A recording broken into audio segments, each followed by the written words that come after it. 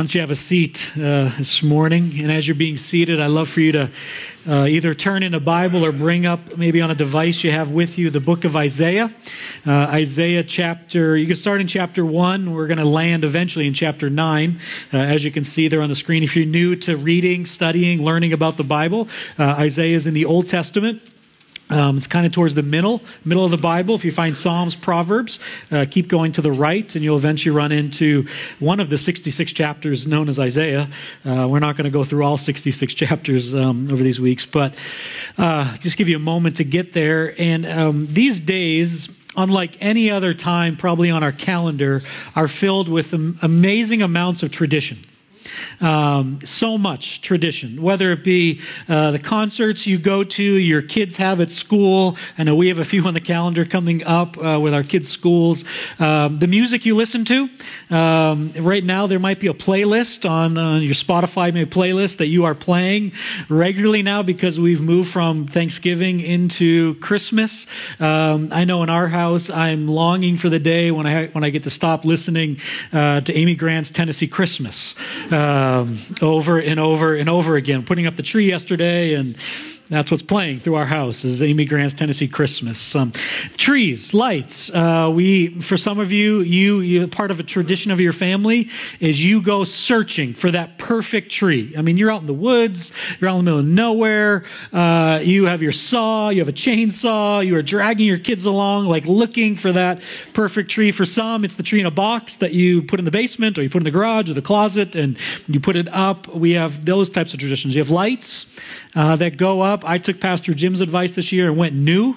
Instead of trying to unwind that ball of lights that's in the basket, the tub, we're going new this year. And so we put up lights. And then there's the movies that are on, it seems like, repeat throughout this year. Many of you have already watched again and again and again and heard Charlie Brown ask, what is the meaning of Christmas? Over and over and over again. And some of you have watched countless times already, even in these early days in November, Clark Griswold fall off the roof countless times. Candles. Even this part of our service and our services over these weeks ahead, we light candles. We light Advent candles. This candle today representing hope, a tradition that for some is very familiar. The church my family grew up going to, this was a part of our Advent practice, was lighting Advent candles. For some, this is maybe new to you today. But even as Pastor Jeff said just a few moments ago, that with traditions, we can easily miss what they're all about, why we do them. And especially as we move into what is described, as Pastor Jim started the service, as Advent. This is the weeks of Advent. These 4 Sundays leading up to Christmas is known as Advent, where we remember the arrival, if you will, or the coming of Jesus, coming in the form of a little baby boy, taking on flesh. God who created, as we read from John chapter 1 earlier, God who created everything we see and created us became one of us. That's what we're thinking about, his arrival. In these days, we just don't want to kind of go through the routine of lighting candles and preaching sermons and going to services. But really, friends, we want to be shaped by this season. Some of you know this, and maybe many of you don't. That's why I feel it's important to talk about or share with you that the Advent season, the weeks of Advent, actually start the church calendar. The liturgical calendar. We don't talk here, even hope, maybe a lot about the church calendar. But Advent, these weeks of Advent are like the January of the church calendar. It starts our year, so to speak, as followers of Jesus. And those who put the Advent, the liturgical calendar together, there was a reason. They put this at the very beginning of the year to say every year that starts, you're going to remind yourself, think about this story. It's that important. That is to be embedded in this church calendar. So over these weeks of Christmas, over these weeks of Advent, we learn, we rehearse this story. And to help us be shaped by it and not just kind of be shaped by the culture or by what's happening, the rush and the chaos and everything else that goes on these weeks ahead, we want to provide some resources. So a few things. One, we have some calendars that are great for kids, Advent calendars. You can find those at our kids check-in center, which is right out, connection desk, which is right out these doors to your right. It's a calendar. Every day has an activity, a verse. You can do as a family if you have young kids. We also, this evening, you'll be getting an email with a Advent devotional. We didn't print it out because it's 68 pages. So we didn't print that out for you. Sorry about that. But you can print it out. You can save it on your device, have it with you wherever you go. But there's 2 devotionals every day of Advent. And I want to let you know it's not something we created. We are borrowing it from another church with their permission. We didn't steal it, hijack it. We are sharing it with their permission, but there's 2 devotionals every day of December. Morning, evening, afternoon, however you want to do it. There's prayer, there's scripture, there's a devotional reading. And it just, every day to be reminded again of what are these days about?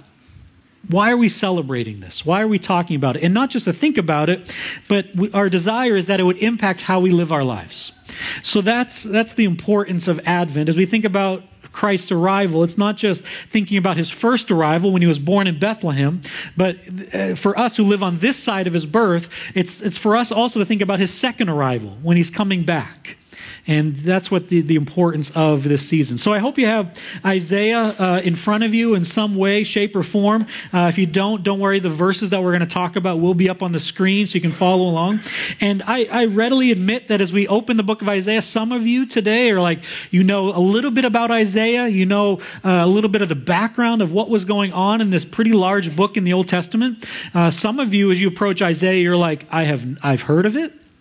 But other than that, I couldn't tell you anything about Isaiah. So I want to take just a few moments today just to give a bit of background.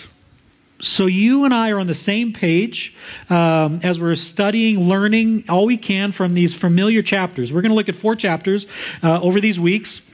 Isaiah 9, Isaiah 2, Isaiah 35, and Isaiah 7. So you can see we're going to jump around this book. These are passages that you find in Christmas cards, Christmas carols. These are verses that are somewhat well known in Isaiah, but sometimes we miss the greater context of what was taking place. So let me just take a few moments just to give a sense of background so we're all on the same page as we jump in to this series. So following a little bit of biblical history here. So King Solomon is the king. King Solomon's David's son. Following his reign as king, the people of Israel, the nation, the people of Israel, there's 12 tribes. The 12 tribes of Israel. Maybe you've heard of that. So the 12 tribes of Israel, following his reign, because of war and tension and conflict, this kingdom of Israel is divided into 2 kingdoms. It becomes a divided kingdom. So you have 2 kingdoms, the north and the south. The northern kingdom is here in the green. It makes up 10 of the 12 tribes of Israel are in that green area there. Then you have the southern kingdom, which is the purplish color, and that's called Judah. And that area, that makes up 2 of the tribes. So you have 10 tribes at the top in the north, the northern kingdom, and you have 2 tribes in the bottom. You have Israel and you have Judah. And those 2 kingdoms, even though they're of the same people, they didn't get along. And there's conflict, there's tension, there's wars, there's rumors of wars all throughout that region. So each kingdom, north and south, has a king. And that king rules that kingdom. So in the midst of these kingdoms, there's prophets. The prophets speak on behalf of God to the kingdom, to the people, to the king. So in the northern kingdom, these are some maybe familiar names. You have the prophets of Jonah. Maybe for the story Jonah and the whale. He was a prophet in the northern kingdom. Amos, Hosea, they're all in the northern kingdom. They're prophesying in the north. And then in the south, we have Isaiah and Micah. Those are 2 of the prophets that were in the south. Isaiah and Micah, there's a book called Micah in the Old Testament. They're contemporaries. They were living basically at the same time. And even some of the things Isaiah says, Micah says. There's a lot of similarities between those 2. And I want to just read, hopefully you have Isaiah chapter 1, in front of you. I also want to read verse 1. We get a kind of a sense of who this guy is. Isaiah 1:1. It says, the vision concerning Judah, again, that's that region, the kingdom in the south, and Jerusalem, that's the city, the capital, if you will, of Judah, that Isaiah the son of Amoz saw during the reigns, and these are the kings that Isaiah prophesied during: Uzziah, Jotham, Ahaz, and Hezekiah. Those are the 4 kings that ruled during the time that Isaiah prophesied. So we're not going to talk a lot about all those kings. Uzziah was a good king. Jotham was a fairly good king. Ahaz is an awful king. And we'll talk about him actually a lot over these weeks. Just made some very poor decisions which had long-lasting consequences. And then you get to Hezekiah. He was a decent king, did actually really well. And then there's one king that's not mentioned in here, but it was towards the end of Isaiah's life, and it's Manasseh. And this is important to note, because it was actually something Pastor Jim talked about last week in Hebrews 11 and 12. Manasseh was a king who really did not like what Isaiah was saying. Now, what Isaiah would do as a prophet is, he would speak on behalf of God, and many times the things he was saying to the king didn't like. The king's making decisions. Well, this is what we're going to do. This is what I think is the right thing to do. And many times, especially depending on the bent of the king, if they wanted to follow God or didn't want to follow God, Manasseh was a king who did not want to follow God. And Isaiah would say some things like, king, you should reconsider what you're doing. And Manasseh had enough of him. And what tradition tells us, and I guess tradition, it's not, I can't quote scripture and verse for you in the Bible, but it's tradition. What tradition has for us is that Manasseh had enough of Isaiah. And he hollowed out a log, stuck Isaiah in the log, and sawed him in two. In Hebrews chapter 11, verse 37, I believe it is, there's this passage, and Pastor Jim talked about it last week. If you didn't hear the message, it's on our website. But there's this passage in Hebrews chapter 11, where it goes through all these people who lived by faith. And many of the things were good that happened, but then you get to this portion, this chapter, this paragraph, that really some bad things happened to people who lived by faith. And one of the things it mentions in there is some were sawed in two. And what tradition tells us, is that Isaiah was one of the ones who was sawed literally in two. Because this king hadn't really enough of him, just said, I'm going to get rid of him. So Isaiah, this is the man. This is a prophet. He's a poet. The words we're going to read, really, he uses so much poetry and imagery and metaphors, and it's poems that he would use to speak prophetically into the situation that the nation of Israel was facing. So over these weeks, we are going to use this prophetic poet to learn more about hope, peace, joy, and love, and how we live our lives based on these realities. Isaiah 8, we'll start at the end of chapter 8 today and move into really chapter 9 as we think about this theme of hope. So again, as I said earlier, Ahaz was not a good king, did not lead well, did not rule well, and really made a very poor decision, many poor decisions, but one in particular was making an alliance or a treaty, if you will, an agreement with the nation of the kingdom of Assyria. Now, in this context of Isaiah 8, 9 that we're going to talk about today, Assyria was like the superpower. Like they were it. They ruled, they dominated, they had the military power, they had the monetary, they had money, they had power, they ruled. They were the superpower at this time. So Ahaz is king. He's in the south. Again, he's in the southern kingdom. And the northern kingdom was coming up against him, trying to take over. He fought them off. They went back north. But then they're coming again. Like they regrouped, we're coming at you again. So now he knows they're coming. So he has a choice. And we'll talk about this on Christmas Eve in Isaiah chapter 7. He has a choice. What Isaiah is saying to him, Ahaz, you can trust God, or you can put your trust in the hands of this foreign king, Assyria. And what Ahaz does in that moment is he says, I'm not going to trust God, and I'm going to trust this king. And that decision has long-term consequences for him as a king and for the people of God. And that's kind of the context of what Isaiah is speaking into. Basically, things aren't good in Judah. Things aren't good in the north. Things aren't good in the south. There's war, there's killing, there's murder, there's economic upheaval, there's political upheaval. Things aren't good, and they're not going to get any better right now. And that's what Isaiah speaks into. We get a sense of it in Isaiah chapter 8, verse 21. Distress and hunger, they will roam through the land.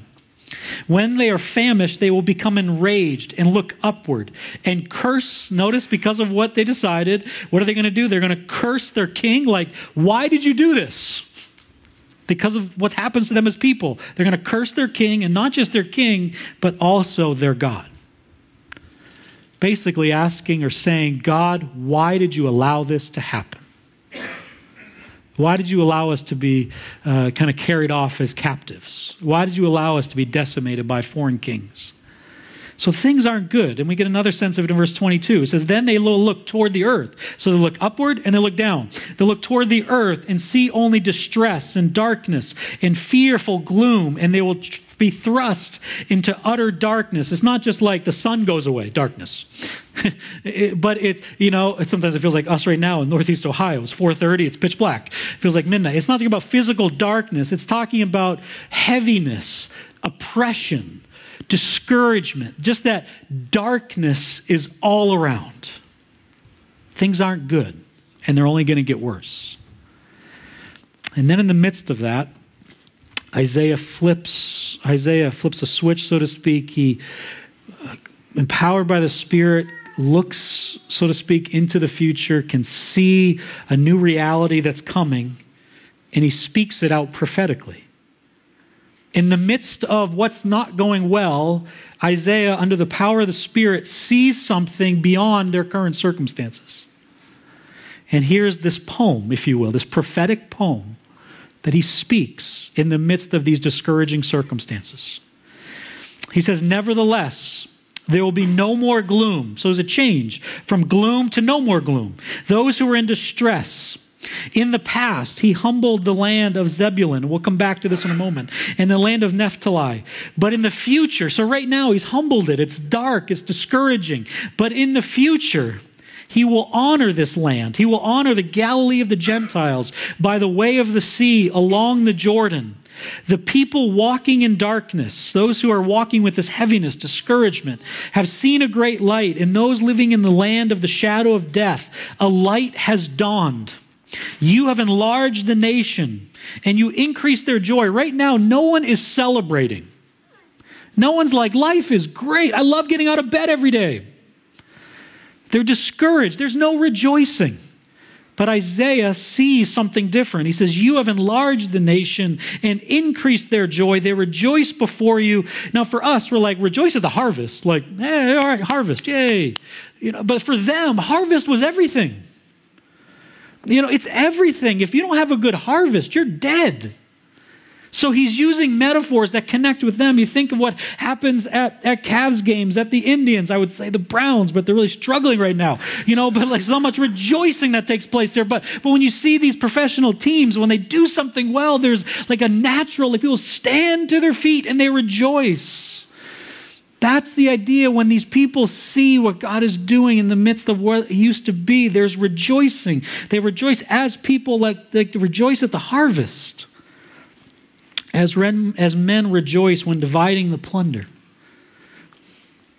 For as in the day of Midian's defeat, that's actually a reference back to Judges 6, 7, and 8 about Gideon, the king, or the judge, if you will, that defeated the Midianites with just 300 men. For as in the day of Midian's defeat, you have shattered the yoke that burdens them, the bar across their shoulders, the rod of their oppressor, every warrior's boot used in battle, and every garment rolled in blood will be destined for burning. It'll be done away with. And we'll pause there for a moment. Isaiah sees a different reality than what's taking place in his current circumstances. And these words that Isaiah says prophetically are not predictions. It's not, gee, I hope this happens someday.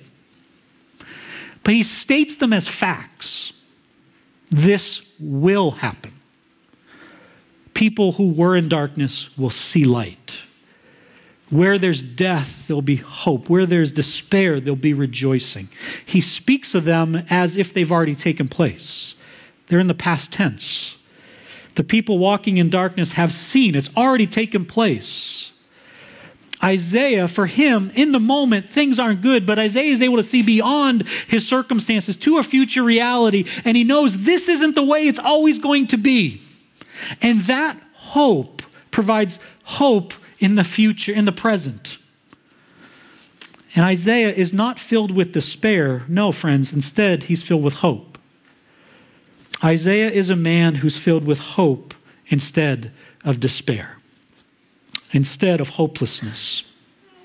And I wonder today what maybe you might bring to this gathering a sense of hopelessness. I don't know what it might be.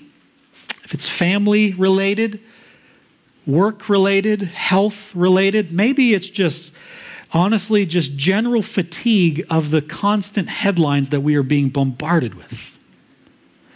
I don't know about you, but I love that we have incredible access to information and news, and we know what's happening in other parts of the world, in other states, in other cities, even in our state. Like I love that we have the access to all that, but I think we would honestly admit at times it gets weary. You get weary when it's one story after the other, after the other, after the other, and it just gets overwhelming.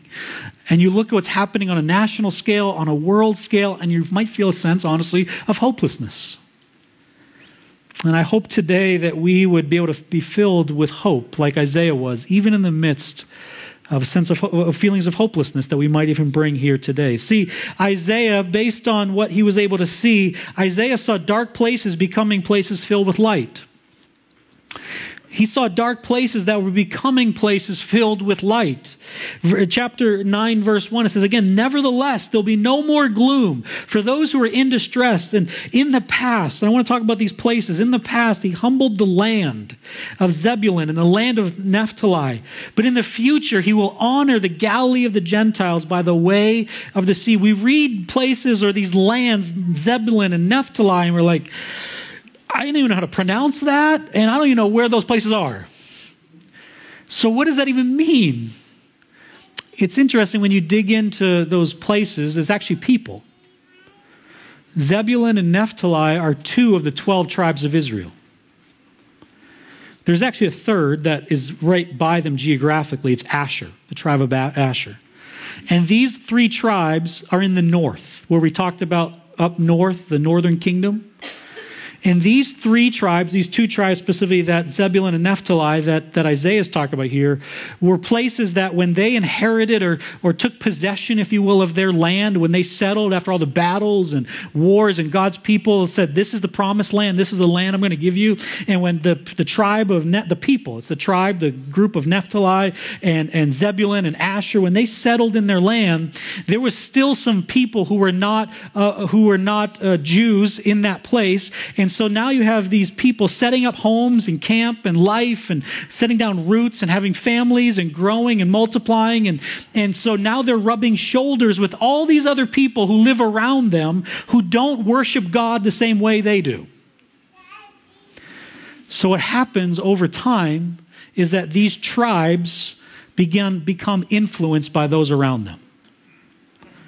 And they start following the ways of their neighbors, the way they follow their gods, and the way they live. And these tribes, these people, were actually some of the first to be carried off into exile. When the Assyrians come through, and they come through, when the Assyrians come through, these are some of the first people that are carried off into exile and wiped out. There's darkness. There's heaviness. There's no hope in this place. But Isaiah sees something different. And he says, where there's distress, where there's gloominess, where there's despair, where there's sadness, where there's hopelessness, there's going to be hope. There's going to be light. There's going to be rejoicing in this place. This dark place, light is going to invade. And it's not just a place filled, not just a region or a city, it's filled with people. And that's also something Isaiah sees. As he looks forward, he sees forgotten people are now being honored. Forgotten people. Again, we read these passages. Isaiah 9 might be well known to some of you here. We read passages like this. It says, in the past, the land of Zebulun, the land of Naphtali, but in the future, he will honor Galilee of the Gentiles by the way of the sea. He's very specific. By the way of the sea along the Jordan. That's the Jordan River that ran from the north all the way down to the south. So who's he talking about here? He's talking about a region, Galilee. That might be a well-known region to you today, Galilee. Galilee had along on the western border of it, there was a trade route, a major trade route that in this day, people from the north would come all the way through the northern kingdom and would go all the way down to Egypt. So you have people from all multiple nations, people groups traveling up and down this trade route. So then you have Jews settling in this region in the north, especially as they come back from exile, settling back up into the north. So now you have them being influenced by all these different nations, people that are traveling up and down. And what happens when we make long road trips? We have to make pit stops. We make them in our cars. Imagine what it was like on this day when you're traveling by donkey. Like walking, you stopped at every major city you could. So you have all these people traveling up and down this trade route, and they would stop in Galilee, and they would influence the people that lived in Galilee. And so much so that Galilee, this region, developed a reputation. The people of Galilee were people that would be described as lived on the other side of the tracks. We see this mindset when actually Jesus was on earth. There's a story in John chapter 1. We're not going to turn there, but John chapter 1, Philip, who is one of Jesus' disciples, goes to this man Nathanael, and he says, Nathanael, I got to tell you something. We found the Messiah, the one we've been waiting for, praying for. He's here. And he says, he is Jesus of Nazareth. Now for us, today, we hear Nazareth. Obviously, Jesus grew up in Nazareth. Like, no big deal. But in that day and time, Nathanael says this, which shows the attitude that Jews would have had towards people that lived in Galilee, which is where Nazareth is. Nathanael says, can anything good come out of Nazareth? My parents grew up in a city just north of Boston, fairly large city north of Boston called Lynn. And there is, I don't know if it's still there today, or the city's there, but the saying, I don't know if the saying is still active today.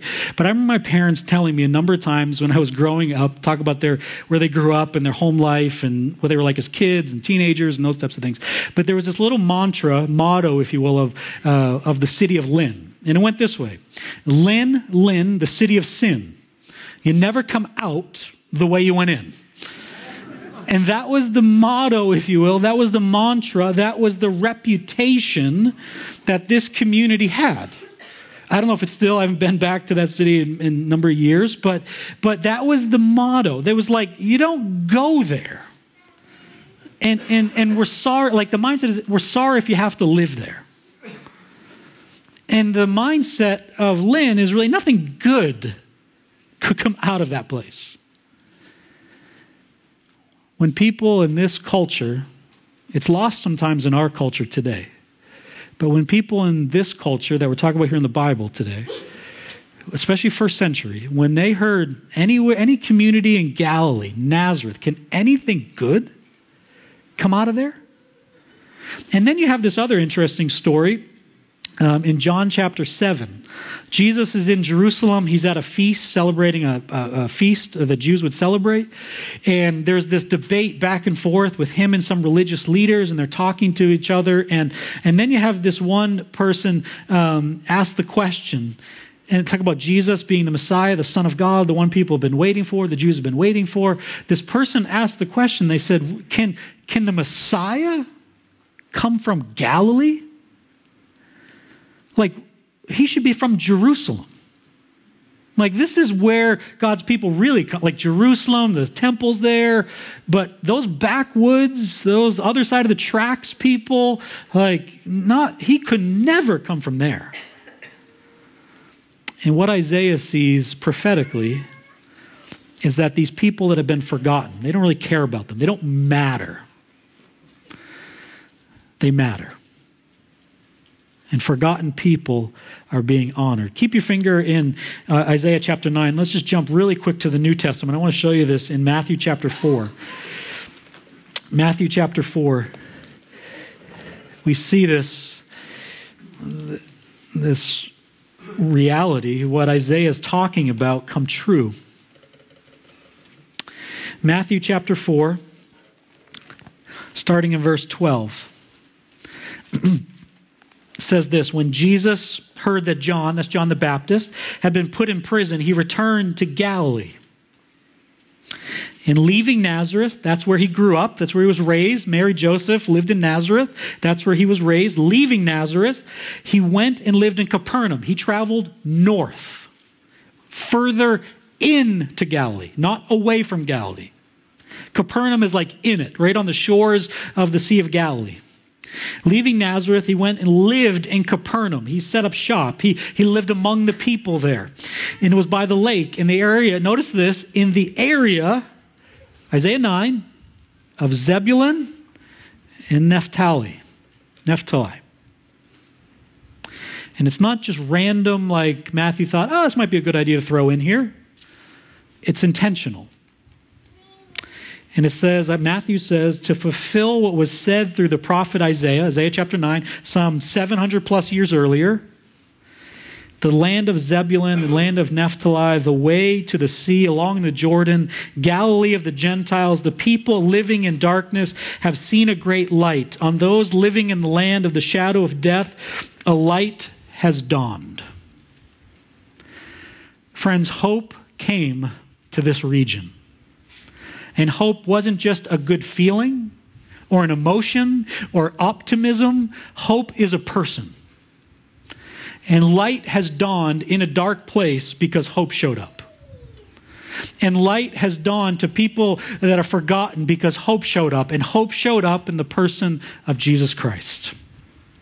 And I wonder today, as you come to this place, again, I don't know what that feeling of hopelessness might be the cause of that feeling of hopelessness for you. But friends, I want you to know, just like the people in this region, in Galilee, in Zebulun and Naphtali, who there was darkness, there was despair, but because Jesus showed up, there's hope.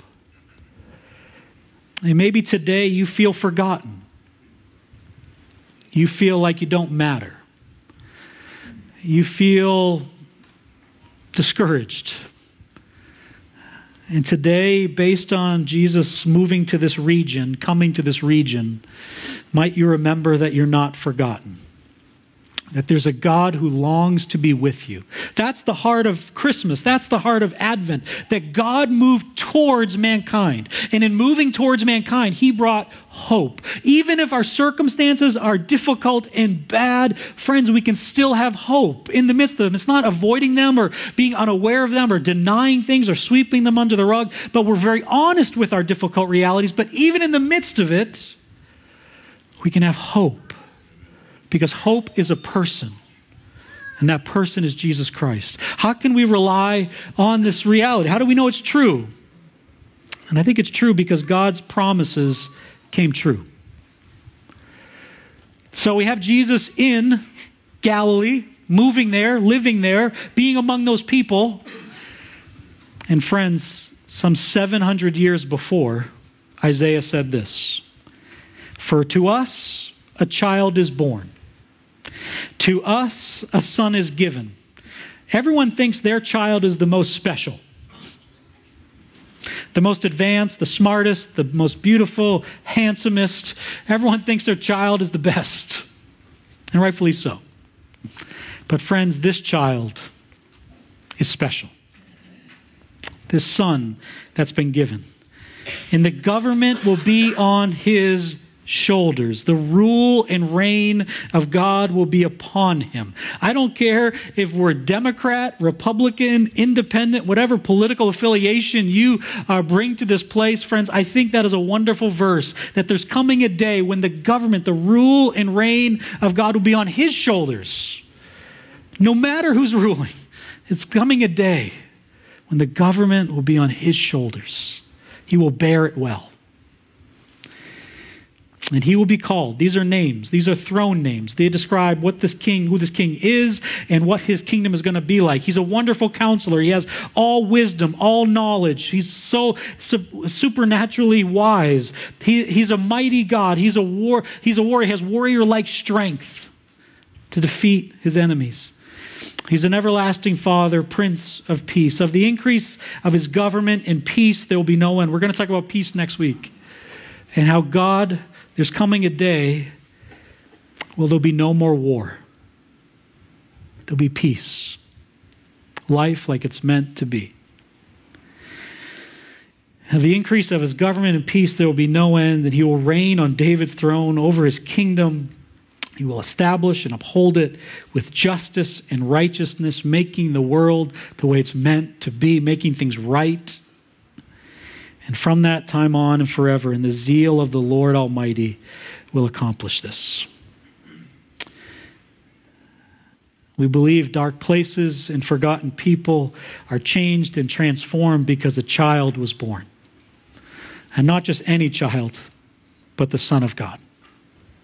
So friends, today we kind of apply this in two ways. One, to be reminded of the hope that we possess, the person of Jesus. Those of us who know him as Lord and Savior, we have a living hope. We can find hope even in the midst of hopeless situations because we know God is with us. He's Emmanuel, God with us. He moved towards us. He doesn't abandon us. He doesn't forsake us. He moves towards mankind. And he says, I want to be with you. And then there's also the second application for us is as we experience this hope, it's not something we just hold on to ourselves and say, gee, I am so thankful I've experienced this. But no, we, like Jesus, move towards those who don't know this hope. Jesus moved into a region that wasn't the most popular place to live. And he identified, rubbed shoulders, lived among, talked with, went to parties, hung out in homes with people that most religious people in that day said, you know what, let's forget about them. Write them off. They're not living the way we live. They don't have the same standards we have. Just ignore them. But Jesus moved towards them. And as we think about being shaped by Advent, might we be anchored in hope and whatever we face today, knowing that this isn't the end. And at the same time, anchored in the responsibility that we share it with others. Those who maybe we've written off. Those who have different standards than us. Those who have different ideals than us. Those who have different values than us. That we would move towards them with hope. Let me pray for us, and we'll sing a song as we wrap up this morning. God, as I think about this text, this is ancient, this is old, written so many years ago, but yet still alive and speaks to us today. So God, I pray that as we really begin this Advent season as a church, as a family, as a congregation, that we wouldn't just go through the season, the services, the practices, but we'd be shaped by it. We'd be shaped by this hope that Isaiah saw and experienced in the person of Jesus. And we'd be willing to share it, to move towards even unlovable people, difficult people, people who live different than us, different values system than us, people who don't speak the way we speak or act the way we act, or their lifestyles make us uncomfortable. God, the reality is we are all without hope before you came. So, Lord, I'm thankful that you moved towards us to share hope, to give us hope. And I pray we would do the same based on what we've experienced in you. So help us to see our world differently, see our neighborhoods differently, see people differently, even based on Isaiah 9 today. I'm thankful that a child has been born. The Son of God came to earth and lived among us, moved into the neighborhood, and showed us who God is. Would we accept that call to show people that we rub shoulders with this week who God is? And we pray these things in your name. Amen.